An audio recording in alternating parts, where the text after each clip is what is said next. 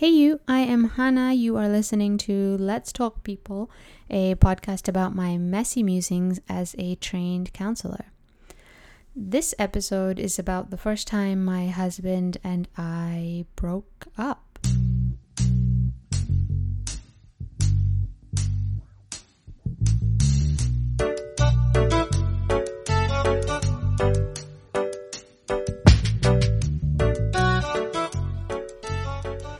Johnny gets this funny face every time I remember the story out loud. You'll see why in a bit, but it's not a story we've told anyone before. It's not the kind of thing you just drop into a casual conversation. But I want to tell you about it today because I want to talk about definitions. Our definitions of and for people and the roles they play. Anyone really, like mothers, fathers, siblings, partners, friends. We all have these definitions of what a good friend or a good mother or a good dad, brother, how they should be or how they should treat us. But growing up, most of us don't even know that we're collecting these definitions and then kind of fitting them together, and we have this pile of definitions, these scripts. But we are, sometimes we get given these definitions, or maybe we pick them up, we dust them off, and then we hang them on the wall, and we take care of them and tend to them, and we fight and argue for them, and we protect them. I mean, we protect our definitions of people, of how we think people should be and act and treat us. We protect those definitions like they're alive and breathing and living at the cost of protecting the actual person, My first encounter with definitions, these constructs, was with Johnny. I mean, I've been collecting definitions all my life, of course, but I didn't know or see this even as a possibility until Johnny. We got married almost 3 years ago. We've been together for almost 6. But when we first met, I was actively not looking for a relationship. And this was my line, I kept telling him, I don't want to be in a relationship. I don't want anything serious. We're just hanging out. I remember date 3, I told him. And we were sitting at a restaurant across from each other, and he pretended to get up from the table he was going to leave the restaurant. It was pretty funny. But the reason I didn't want anything serious is it's mostly because my last relationship was really abusive, and I was finally, for once, enjoying being me, just being with myself. And I didn't want to lose sight of that, I had compromised so much in my earlier relationships and on big things too. I just ignored these red flags. I made excuses for his behavior, for my behavior. I curbed what I wanted, what I thought, what I liked. And really, I compromised a lot on my safety, my mental health, just because I was scared to leave, And then I left and I learned to be with myself, and it felt so good. And I wasn't about to lose that again. So I broke up with Johnny. I'll get back to the actual breakup conversation in a second, but I want to tell you this because this may be my favorite part of this story. That right after the breakup conversation, he was walking me to the train station. I was going home to pack and fly out to Cuba the next day for a week with a girlfriend. And he was really sad. I mean, understandably, right? I just broken up with him and out of the blue, because otherwise things had been going great. As far as he knew until that day, until we met, everything was fine. I really liked him. I mean, as far as I knew, I really liked him until that day. So of course he was sad, right?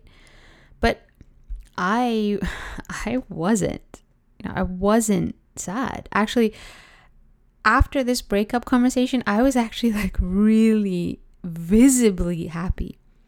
I was so happy that while we were walking, I had to like turn my face to the side a little bit away from him so he wouldn't see me smiling.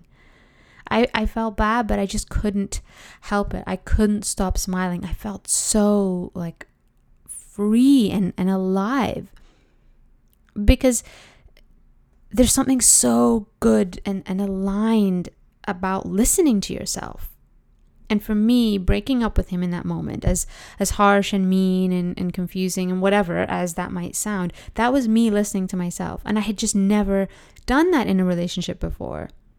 I had never truly listened to myself, not my ego or like the part of me that wants to impress you or get your attention, but my like solid self.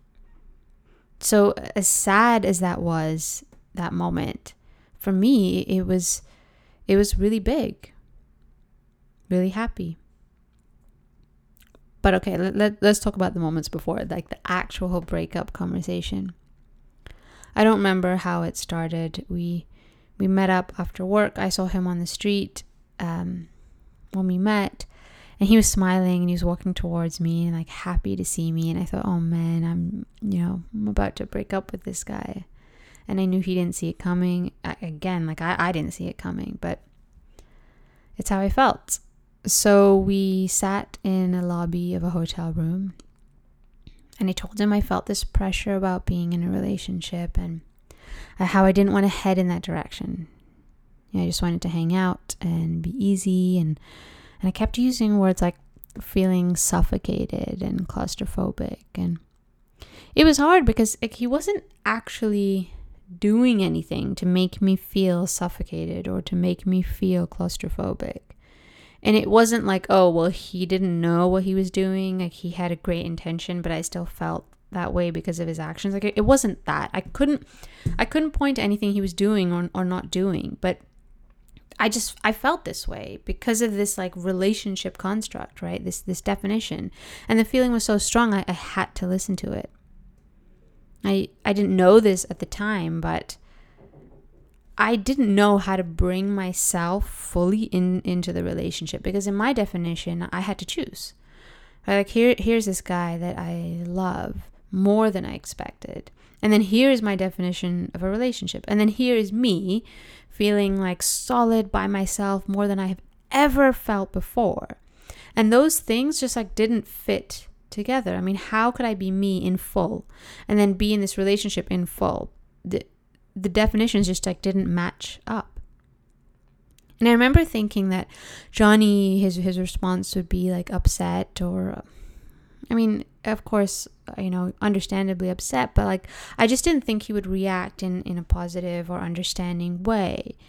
Not because of him, but I just hadn't had someone understand me before without working like really hard to be understood, But he didn't react badly. I mean, he was sad, and I could see that. But he sat there, like he sat in his sad. He just like, it was kind of like he held it, He didn't like spill it out on me and make me feel it or make me feel bad that he was sad or make me fix it. And I had never seen that before. I had never seen someone like able to stay in their sad and not make me the reason for it, even though I was like, I was making this hurt happen, I was looking down at my hands at one point in the conversation, and he said something that I have never forgotten. And every time I remember it, it changes me a bit more and a bit more. And he said, maybe your definition of love is too narrow. He said that maybe there is room inside love to push and to pull. That maybe you can love someone and want to be alone, and then sometimes think they're annoying, and sometimes feel excited, and sometimes be happy and be sad, and that all of those things weren't not love. They were like inside love. They were the same. And I had never considered that before. That it was my definition of love that was too small. That I could even like grow my definition. I mean, I didn't even know I had a definition. I thought I was like suffocated by by the relationship, and then so the relationship needed to change. But I never saw that I was suffocated by my definition of a relationship. But to Johnny, love was like flexible and big, and it didn't really have rules. We could just kind of make them up as we go, and we could bend them even.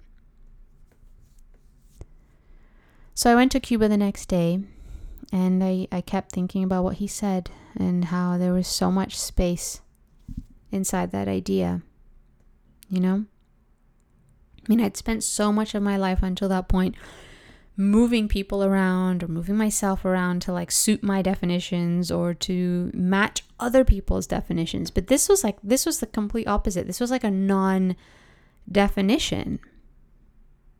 We still broke up that day, and that way.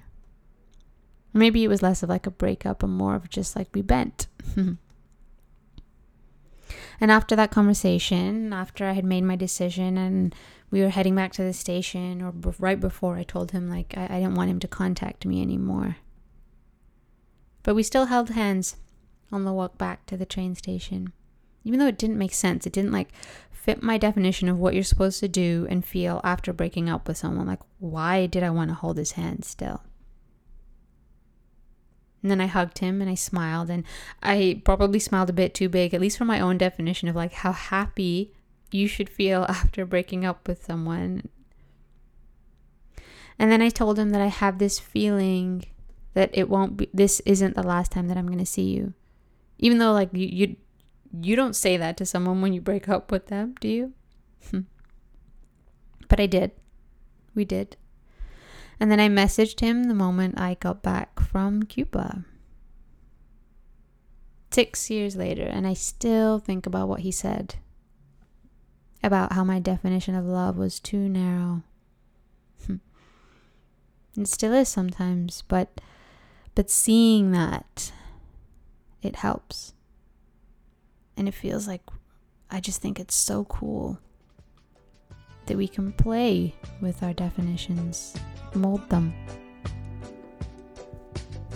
That's it for today. Thanks for listening. Find me on Instagram. My handle is HANNN_AH. I have new episodes out every Monday. I added in Thursdays starting last week. And I will see you next time.